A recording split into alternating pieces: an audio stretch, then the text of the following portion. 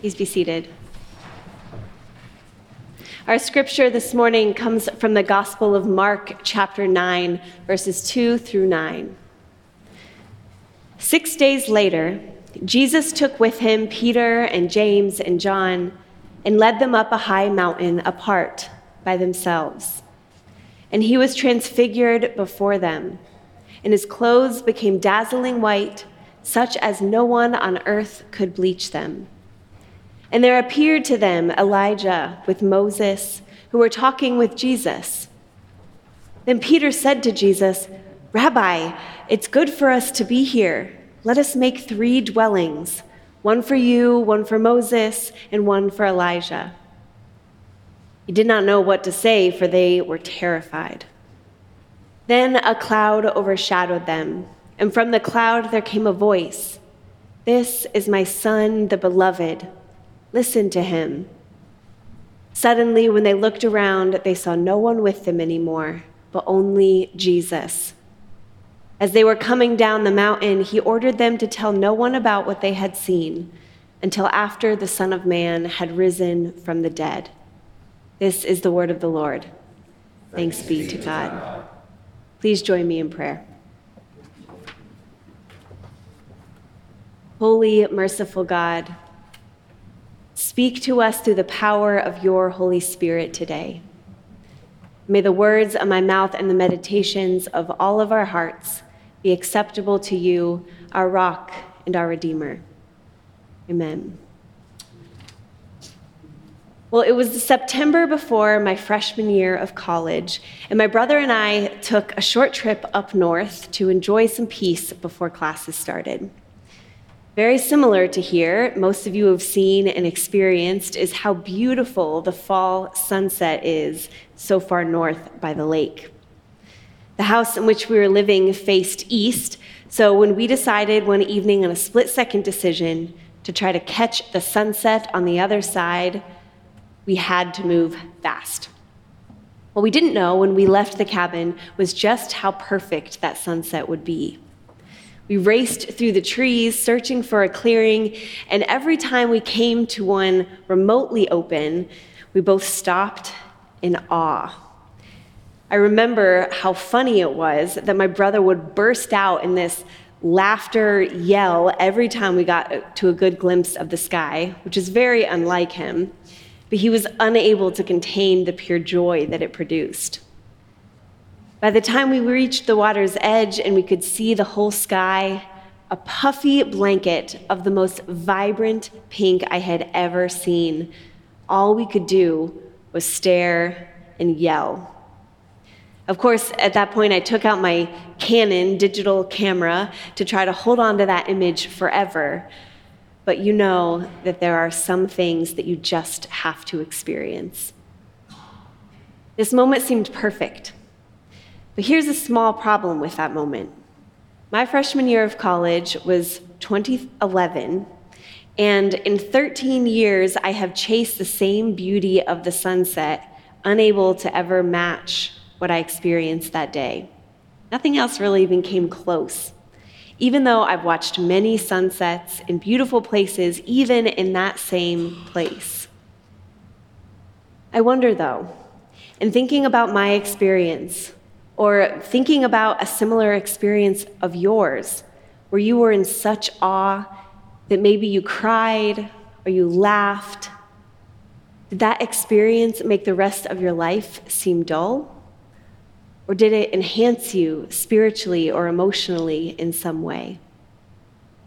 When I read about the experience of Peter, James, and John in today's scripture, it reminds me of that moment and of other moments that I've had that have made me feel so close to God that I promised myself that I would follow God with every fiber of my being. I think about a college worship night when me, a born and raised Presbyterian, praised God with my hands lifted high in full abandon to God. I think about the youth mission trip where after one particularly special evening, almost every one of the 50 participants was crying and hugging. The Lord's presence felt so real in those relationships. I think about the Stephen ministry class that brought me to tears because it felt like sacred ground. In youth ministry especially, we're so aware of these mountaintop moments. They happen often on retreats and on mission trips, and some people will argue that there is something that has to be done to keep these moments from happening. They say, don't chase the mountaintop moments. These moments are fleeting. They don't translate to the day-to-day struggles of real life.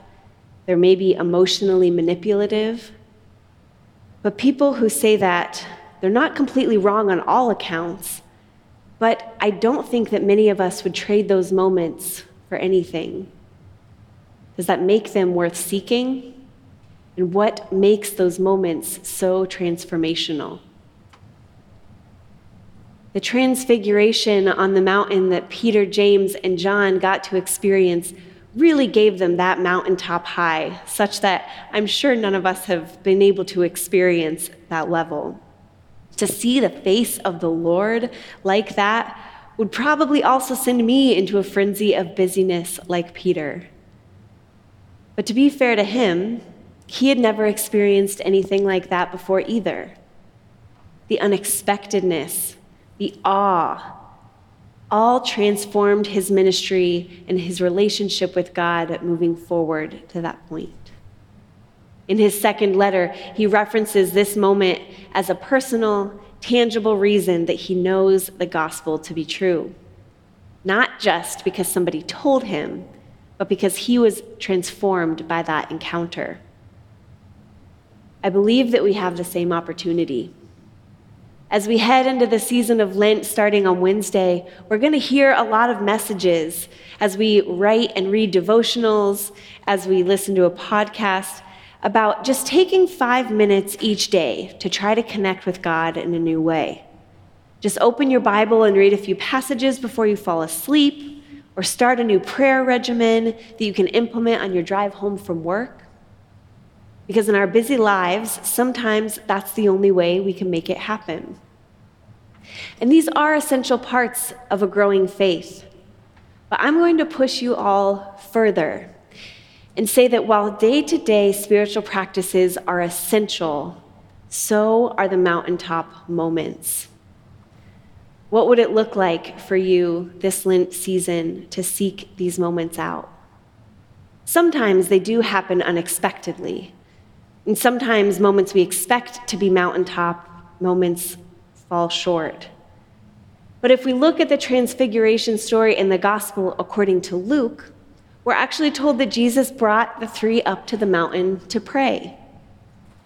God didn't catch them totally off guard. They had this powerful moment with God because they created space for it.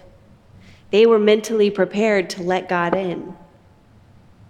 Maybe for you, it's using a vacation day to spend the entire day meditating. Maybe it's seeking a retreat. Maybe it's joining youth group at Winter Jam music concert if music is where you find a connection to God. Where can you open your life up to see the face of God in a mountaintop high moment? Because I guarantee you, when you go through doubts in your faith, or when a friend asks you how you can believe in God when there's so much tragedy in the world, you can say to yourself, you can say to them, I've seen the face of the Lord. I don't always know what God's telling me. I don't always know what God's doing, but I can trust the ways that I have been transformed by his glory. I really hope you'll at least think about it. But I also hope that you're ready. There is so much fear in this story, the transfiguration. The disciples, they didn't know what to do. They didn't know what to say. And I can imagine that fear comes from this experience being so outside of the experiences of the world they left behind. Everything they knew must have seemed obsolete. But when they returned home, I wonder if they were able to see beyond the struggles of every day. Were their minds changed? You know, when we're sitting here in the church, Being transformed by God seems really inviting, maybe exciting at times. It makes me think of a moment that I had with my sister. My family is really close, and so I would absolutely say I would do anything for my siblings. I would die for my family. But one day, my sister came to me with a request akin to needing a kidney. And as I think back to when she talked to me about this moment, I'm ashamed to remember that my first instinct was to consider how it would affect my life. It would be uncomfortable. It would affect me going forward, me. When we leave the comfort of this building, when we open ourselves up to see the face of the Lord on the mountaintop, how can we be prepared to really make the big sacrifices that God may be calling you to? What if we're called to leave our familiar comforts in order to accommodate for people or a task that God has called us to? What if it means our time is compromised? What if even the ways that we're practicing faith challenge us to allow space for others to experience God's transforming love? Are we really ready for that? Because that is often what God asks of his followers. The 12 were asked to leave everything they knew. And I'm so thankful they did, because look what God was able to accomplish through them. So this Lent season, I encourage you to seek mountaintop moments, the moments that you're so attuned to God's glory that you can't help but to be changed. Not because God only speaks to us in those big moments, but because those times are often when we are open enough to hear God. Not so that we can call ourselves justified, but so that God may be known and celebrated more fully in this world. Just be ready that God may disrupt your life. I leave you today not with fear, though, but with hope. The hope is that wherever you go in this world, God will never leave or forsake you. Your calling might make life uncomfortable. It probably will make life uncomfortable. But it often becomes uncomfortable because we haven't experienced the level of holy before. We don't know what we'll be saying yes to. It's so risky.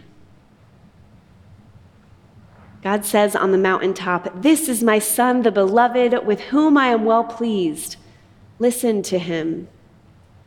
And when Peter hears this, the man who recently rebuked Jesus for predicting his death, and the man who in a few chapters is about to deny that he even knows Jesus, he too struggles with what might be lost. He is asked to shift his mind from desires of this world. But God remains with Peter even when Jesus is killed. God goes forward with him through the hard parts of his ministry and the joyful ones. And in our callings, God remains with all of us to encourage, to comfort, to guide us. So let's open ourselves up to be transformed by God's grace and God's love and go forward with God in the transformational ways that we are called to. Amen.